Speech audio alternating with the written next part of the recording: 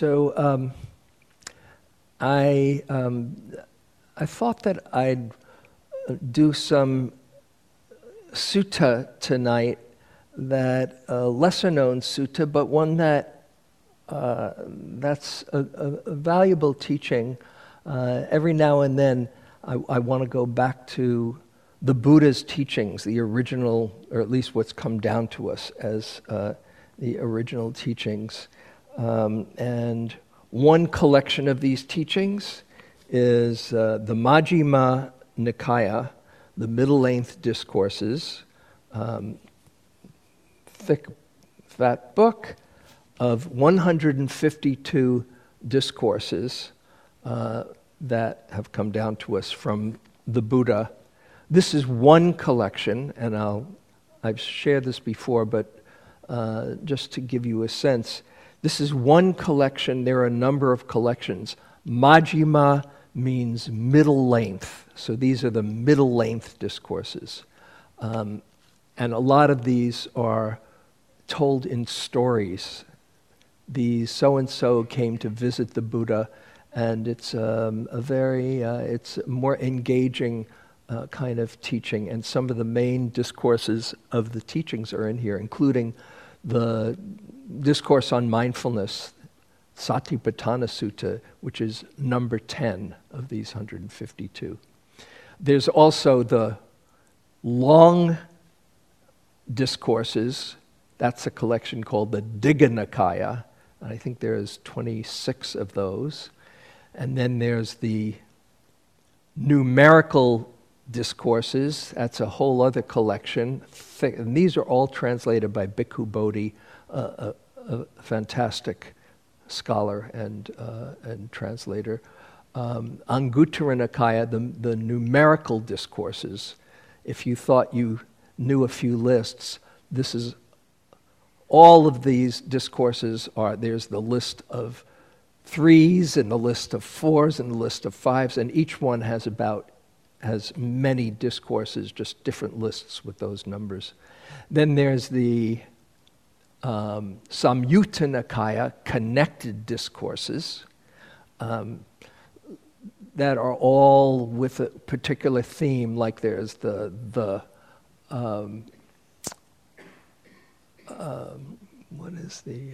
Mara discourses, all the discourses where Mara comes and visits the Buddha. And then there's another one that so-and-so, all of these, they're connected to a particular figure. Anyway, then there's one other collection, which I won't get into. Anyway, I thought I'd go through the second discourse in the Majjhima Nikaya. The first discourse, by the way, is very dense and deep. So I don't want to go there. And I'm not going to go through all 152, but I thought I'd just start with number 2 tonight. I've gone through a number of these suttas, but I've never given a talk on number 2. And Majjhima number 2 is called the Sabbāsava Sutta, also known as all the taints, Taints, taints. It should be pronounced Sabbāsava Sutta, because the asavas or asavas, I think asavas, are taints, and taints is another word for defilements of mind. And now I share this with you. Some of this stuff I want to see if I can put it in a contemporary and user-friendly way, because some of it is might seem like a stretch for a lay practitioner, but I'll do what I can to make it accessible. So, a taint, also known as All of these are synonyms. Cankers, corruptions, effluence, influencers. They're all impurities of mind that, and I'll quote Bhikkhu Bodhi here, that give trouble, ripen in suffering, and lead to future birth, aging, and death. That is, they keep us on this wheel of samsara. Samsara is the wheel that's depicted in the teaching on dependent origination, where we keep on going round and around in the cycle of suffering. And the taints, there are three main taints that are spoken of, and I'll share with them and share them with you, and then give the Buddha's prescription for destroying the taints and awakening. Okay?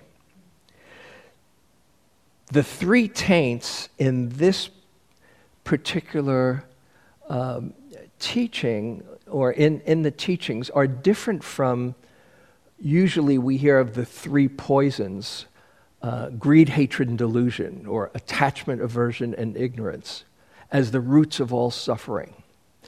But in here, these three taints, or defilements, impurities of mind, are craving for sense pleasures, which this is the same thing as greed, craving for being, that is attachment to existence. Now, that's a pretty strong one to break, to not have attachment to your existence. But this is a very refined kind of understanding where the more we are attached to our existence, the more we fear death. And so there's a kind of freedom that comes when, although we want to take care of this body and we want to be as healthy as we can, to not be attached to staying it as long as we can. Again, this is a very high bar to let go of. Another way to think of this craving is sometimes it's known as attachment to becoming. And becoming, the word bhava, B-H-A-V-A, is attachment to wanting to achieve anything, to particularly when it's about look at me, like, oh, when I become the number one salesperson in my company, or when I achieve this. And again, putting it in realistic terms, I think, and the Buddha says, there are healthy achievements. There are healthy developments. You want to be the best parent you can be, or a good friend, or develop your skills. Those are healthy desires. Those are called chanda, healthy desires. But when we become attached, they become unhealthy desires. So attachment for being, craving for being, attachment to existence, or to becoming, achieving.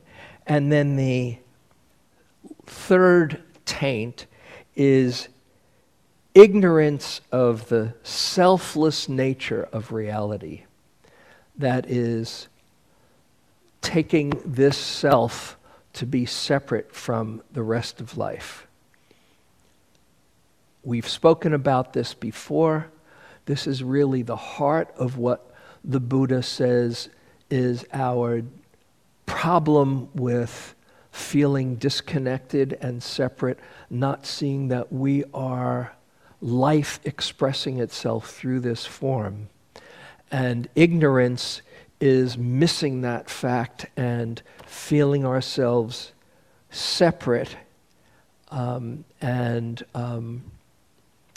with some fixed identity, fixed unchanging place inside.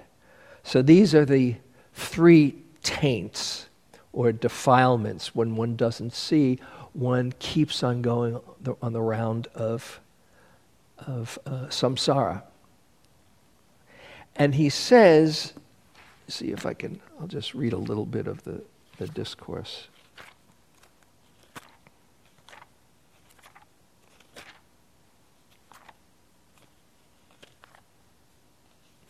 Here it is.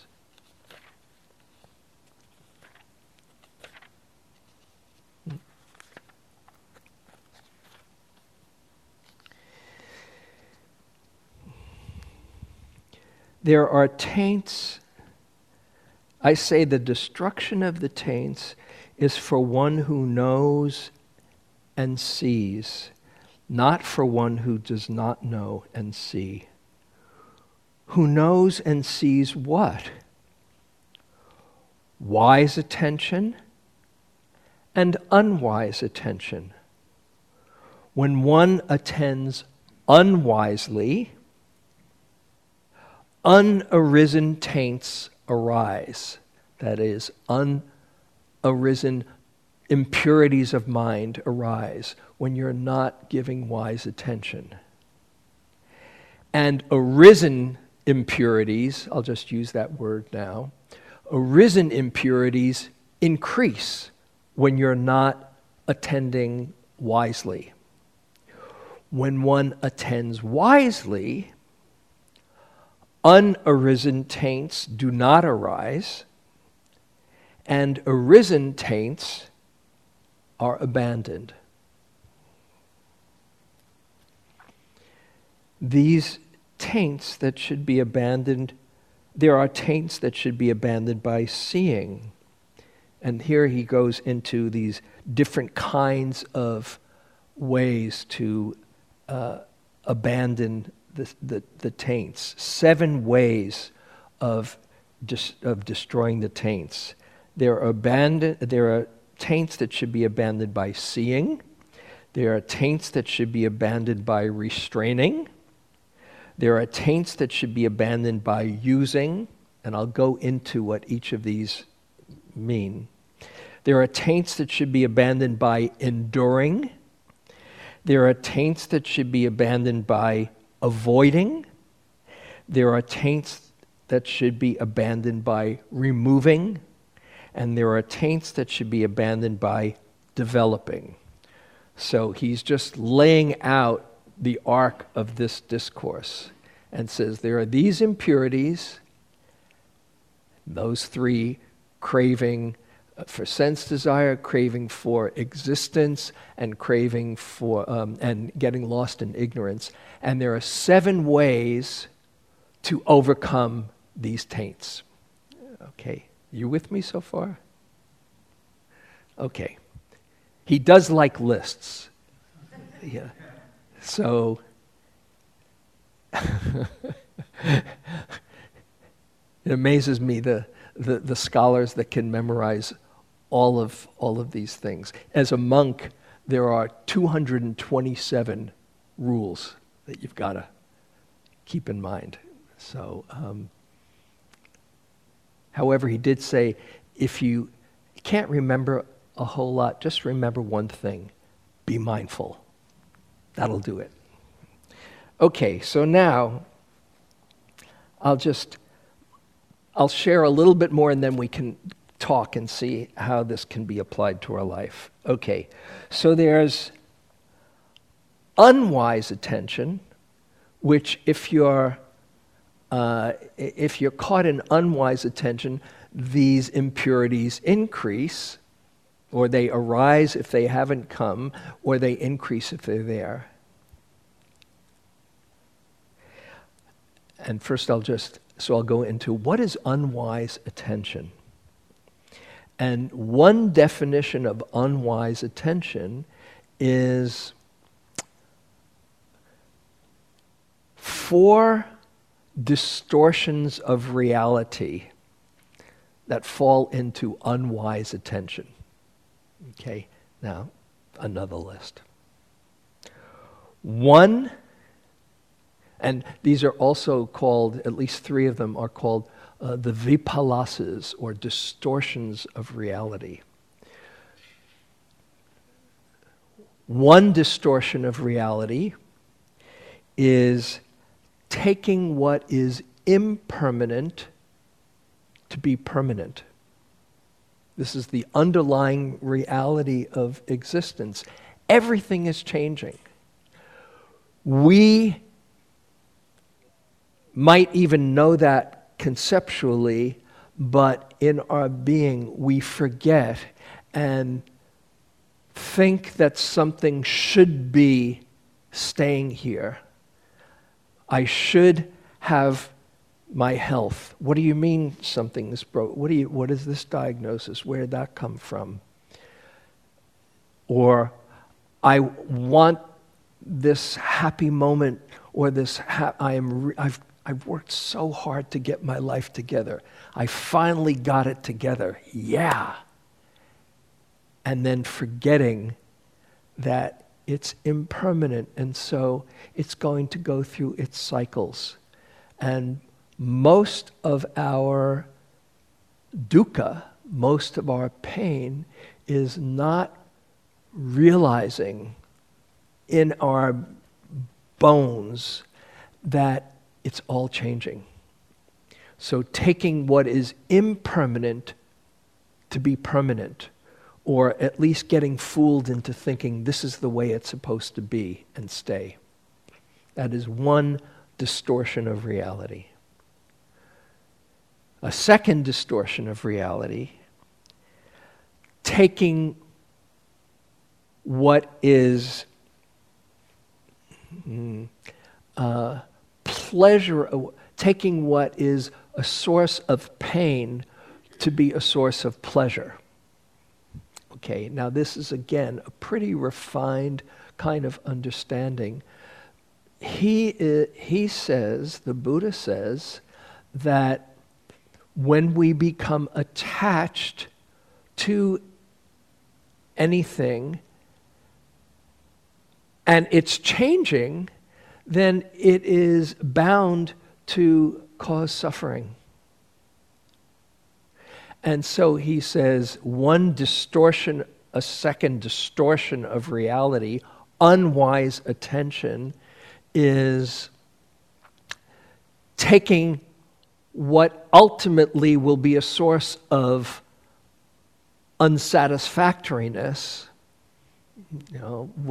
whatever, when I have this, it'll be so good. And it might be good for a while, but then it's not going to be staying that way.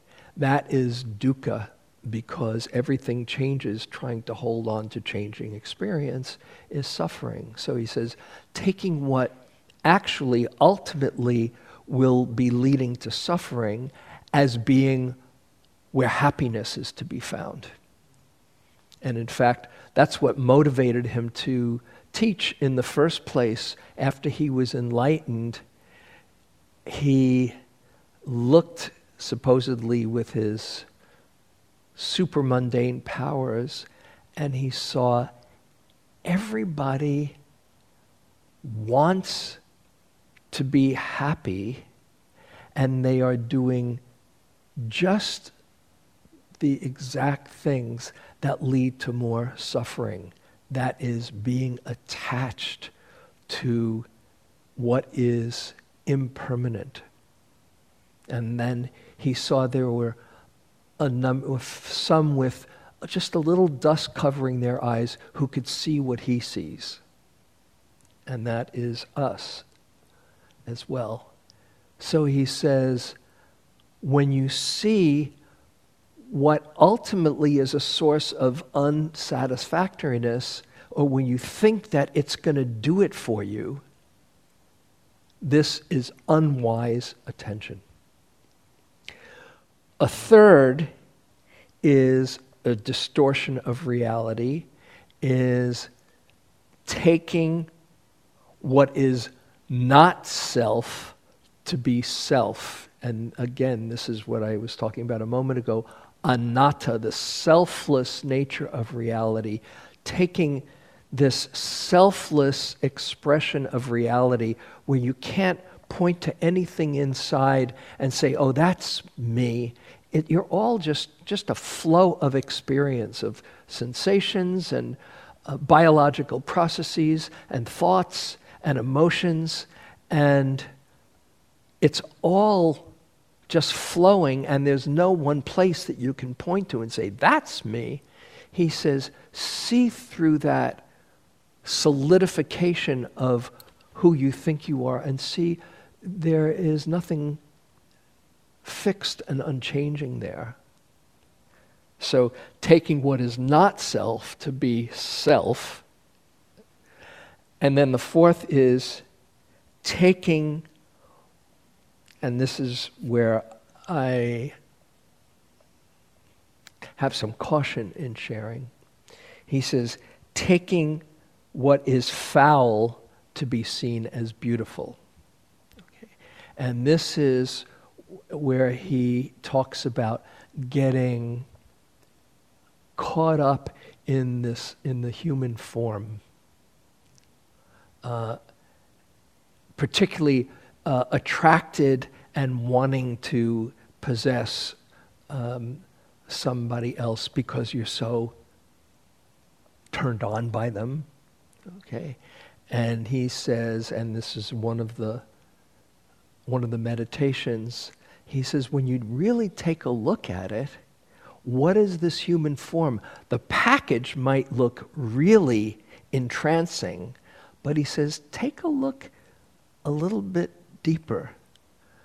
And there's a whole meditation in the Satipatthana Sutta of going through 32 different parts of the body.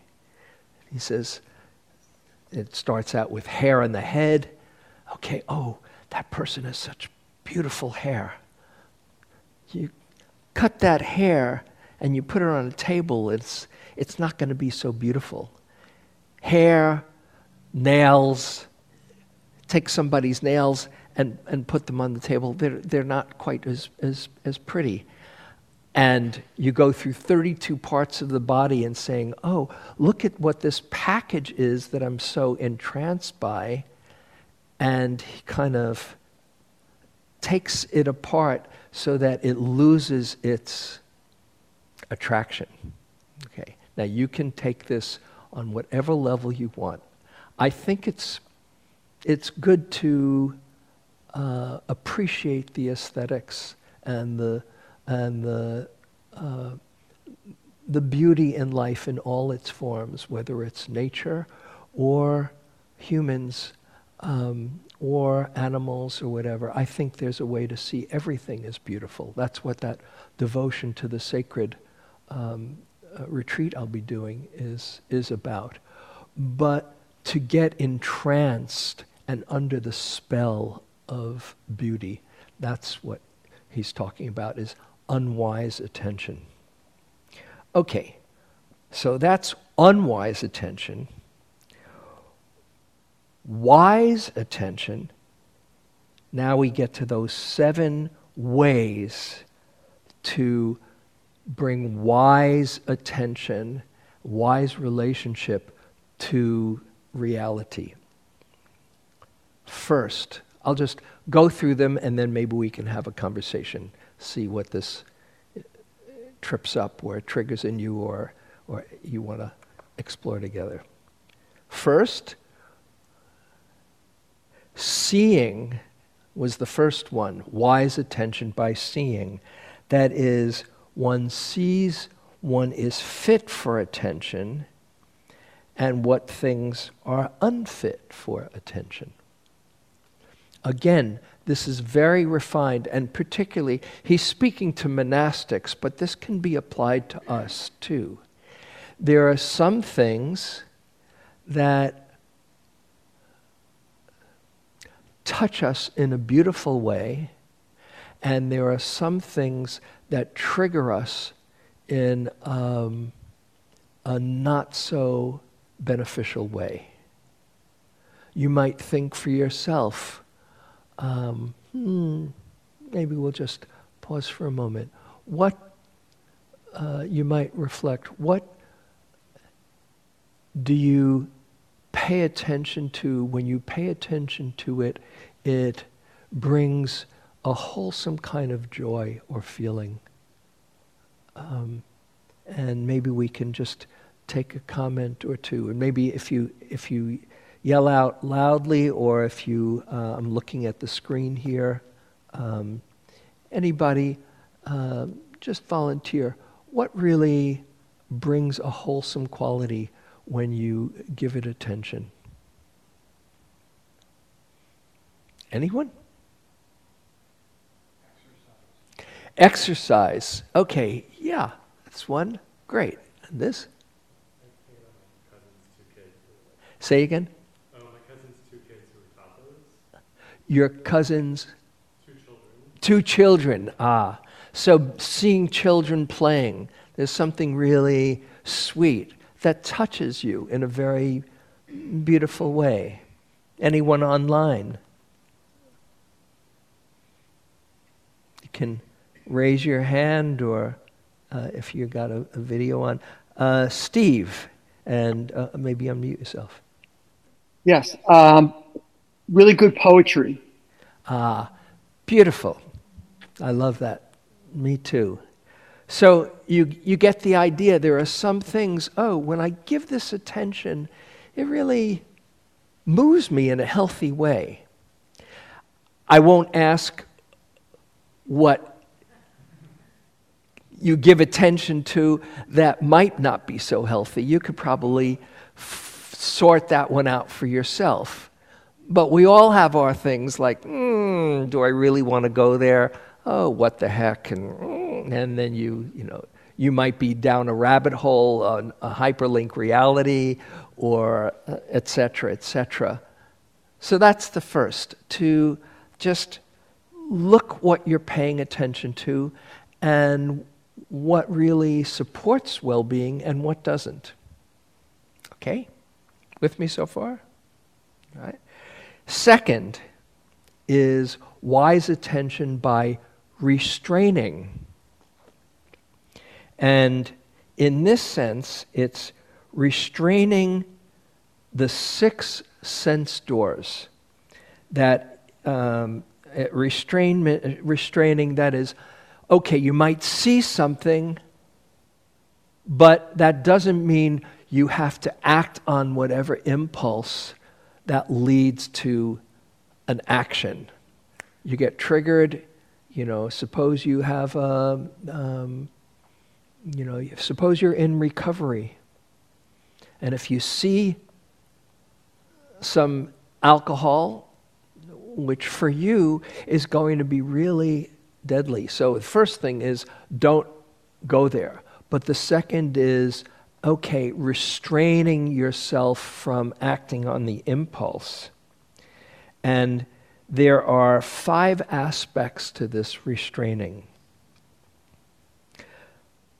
Virtue, that is living with integrity. Mindfulness, clear seeing. Knowledge, that is reflecting wisely. Is this going to be beneficial or not? Sorry. Energy, by restraining, that is removing the unwholesome thoughts, not feeding them energy. And patience, by enduring. All of those have to do with not acting when you're triggered on the impulse to go ahead and do something unwise, which will lead that much more to unwholesome results. It's one thing to have an unhealthy thought, or a thought that leads to suffering. It's another, once you act on it, the karmic impact is much deeper. So he says, Okay, you might see, but then restrain. Third is using wisely is another way to destroy the taints. That is food, medicine, using what we have without overindulging. There's a concept I love in Buddhism called Matanutta, which is moderation. That is knowing when it's just enough. One dessert is great. 2 is maybe has some consequences. 3, probably not such wise attention, especially if they're big portions. So just to know when enough is enough, that's it. That's using wisely. Got it? That makes sense. 4 is enduring. Wise attention by enduring. That is having the capacity to endure difficulty when there's no way out of it. Instead of adding a second arrow, oh, why is this happening? If there's not much you can do about it, you know, that serenity prayer, grant me the serenity to accept the things I cannot change, the courage to change the things I can, and the wisdom to know the difference. So it's enduring. If your body is hurting, I'm all for getting good medical care if we're fortunate enough to have it. Last week I had an intense thing happen, break out, and I was in pain. I'm pretty good with pain, but at some point I called the doctor and said, this is going on. And fortunately I got some medication that's amazing that happens. So you don't want to endure to the point of masochism. But if there's not much you can do about it, okay. And there wasn't until I got the medication. Okay, it's great practice when you're on retreat and you have a pain and you're doing it just to see if it's, not to be a samurai, but just to see if there's another way to relate to discomfort. And this also includes enduring unwelcome words. That's a big one. Somebody snaps at you or says something that's difficult for you to hear. Most of us have some kind of reaction to it. How much of a reaction can depend on how strong your mindfulness is and how much you take it personally. So he says, if you really want to overcome these defilements, impurities of mind, to take the blame, not take in, but to hear the blame and not take it in. There's a famous teaching about praise and blame. He says, the Buddha says, in this world, those who speak much are blamed, those who speak little are blamed, those who remain silent are blamed. In this world, no one escapes from blame. And he had a whole lot of criticism of people who were jealous of him, and his practice was to just not take it on.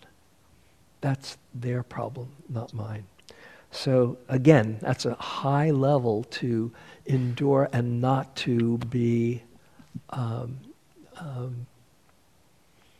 deeply distraught by words or physical difficulties.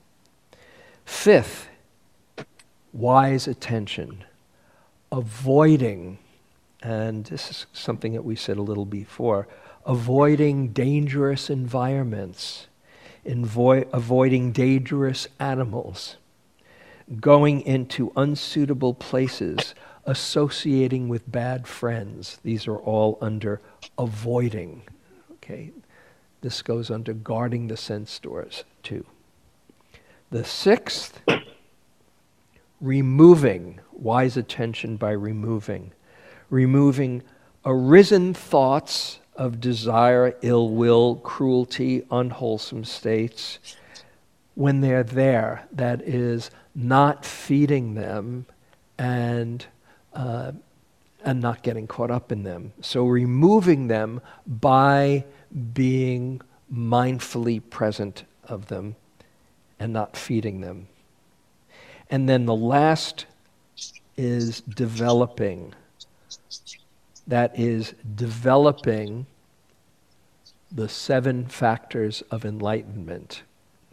And these are, very briefly, these are different qualities that when you develop lead to enlightenment.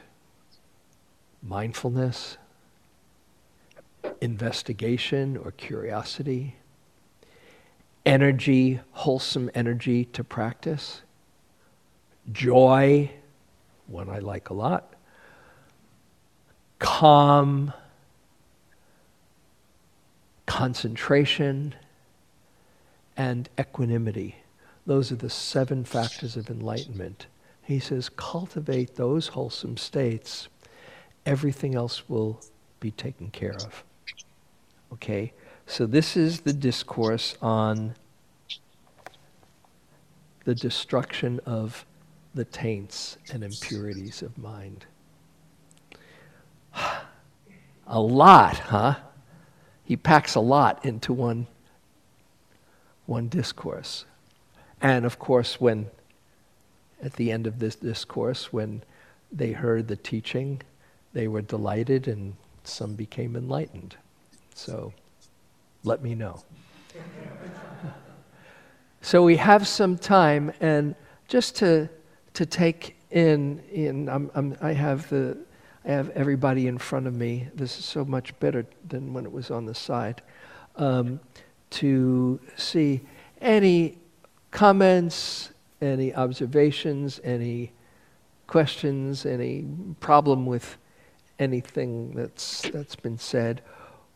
Or if you have a question about practice, we can spend some time that way too. So, and Phil is going to come around with the mic, and the last time we did this is when, is it? Yeah, there it is. This is when there was a reverberation. So I want to know if that happens. There was a bad echo, so let's see if it works this time. Anyone who wants to comment or bring anything up? Yeah. Oh, Kimberly. Hi. Hi. Aloha, James. You know what I'm hearing, not to oversimplify it, but to help myself be able, I'm hearing that all that we've heard in the past about not grasping not only the dukkha, but also the too good. Like I had an amazing day at work today. It's like, okay. Okay, you know. Glad you bring that up. And this is where there can be a misunderstanding. That's really why I ended up writing a book about joy. Because for some time after my honeymoon period, I somehow misconstrued the teachings to say it's not okay to celebrate life and to celebrate the good, which is, I think, what you're pointing to. And here's the difference. I'm so glad that you had a good day. And I think it's important to nourish ourselves as much as we can with goodness in this world. Like seeing everything as sacred and being touched by it. There's a difference between attachment and appreciation. And for me, I think it's really healthy and important to appreciate all the good. Oh, you're on mute. If you're, I don't know if you're trying to say something, but I'm agreeing with you.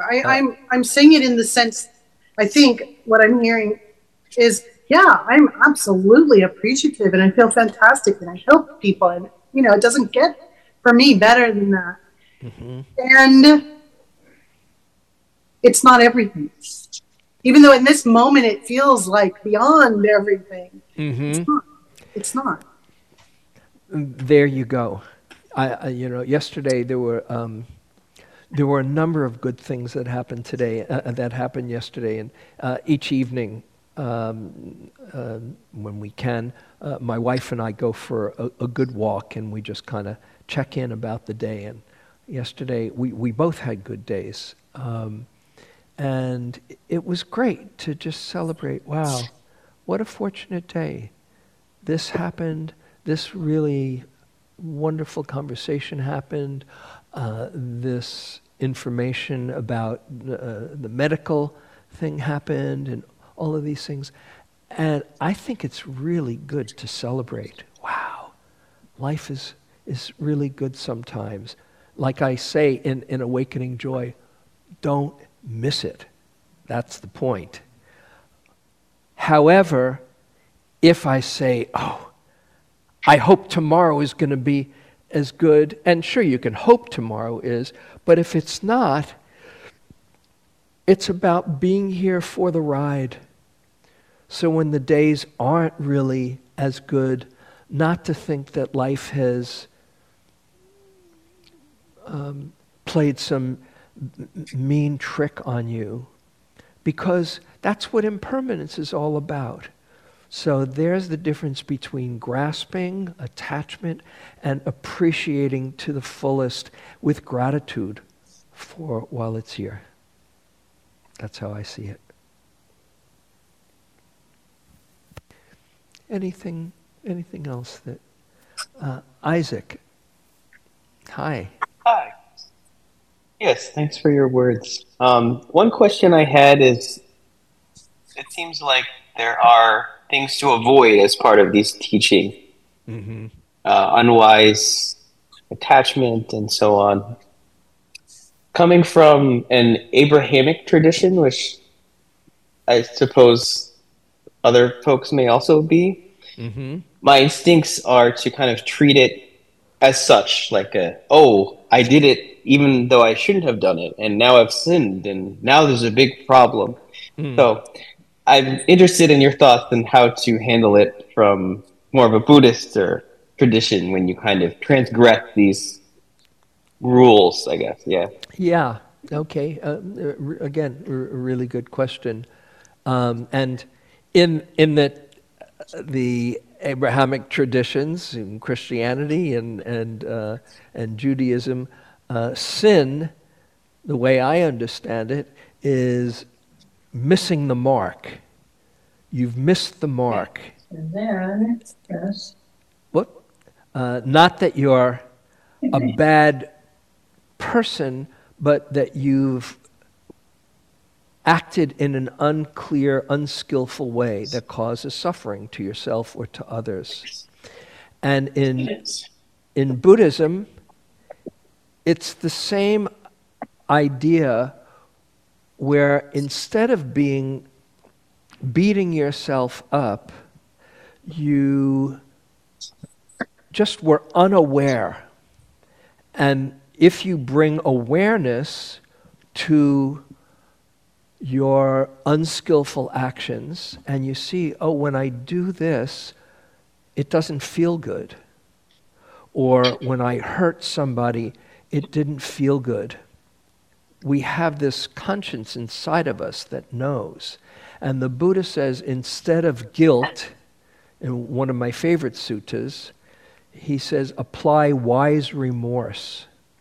and see, oh, look how this feels when you cause suffering, either to someone else or to yourself, and learn from it. Don't keep on repeating the same mistake. If you have wise remorse, you see, oh yeah, it didn't feel so good. And there's wisdom there that says, I don't want to cause suffering to myself as well as someone else. So you are learning, as one of my teachers says, as long as you're learning, there are no mistakes. So everything is going towards your own increased consciousness, moving towards well-being. And guilt has absolutely zero value in this. In the teachings, there are these two wholesome qualities, hiri and ottapam, which are moral dread and moral shame and moral dread. It's kind of like Victorian translation. But really, it's like you know a place inside of you that's off. And he says, those are wholesome states, so pay attention because you know better if you can quietly listen inside. Hope that makes sense to you. Yeah. Anything here? Who are you? What's that? I think somebody isn't muted, but I can't see. Someone is muted. Oh, isn't muted. Okay, then I'll just, I do, I have it, yeah.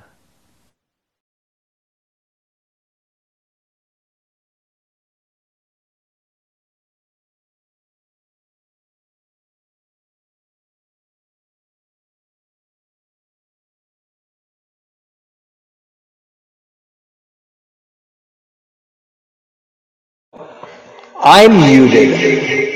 Uh-oh, now.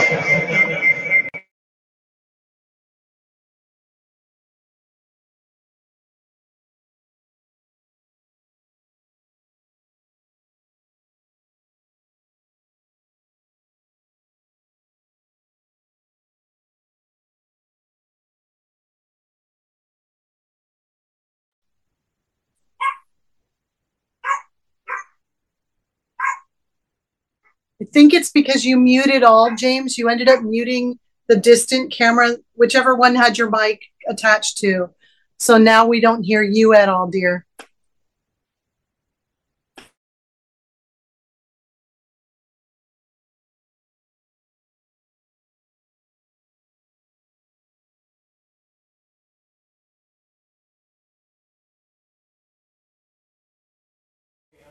There you go.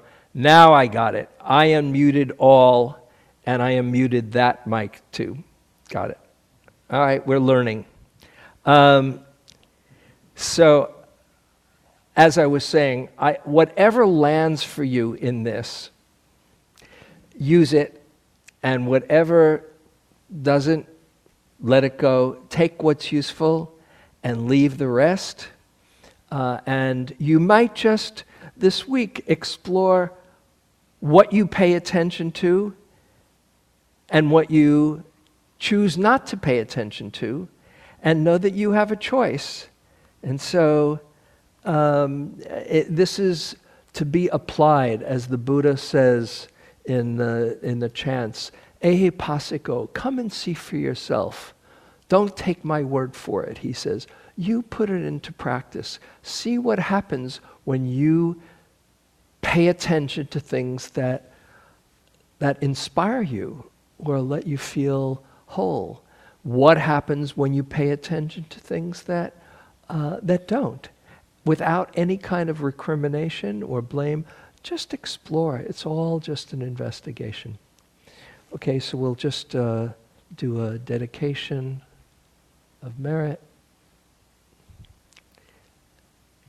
May our coming here together be for our own benefit and development in wisdom and in kindness, and may it ripple out to touch everyone in our lives, and may our collective merit be sent out, radiating out to be beneficial to all beings everywhere and to the planet. May all beings know the highest happiness and peace.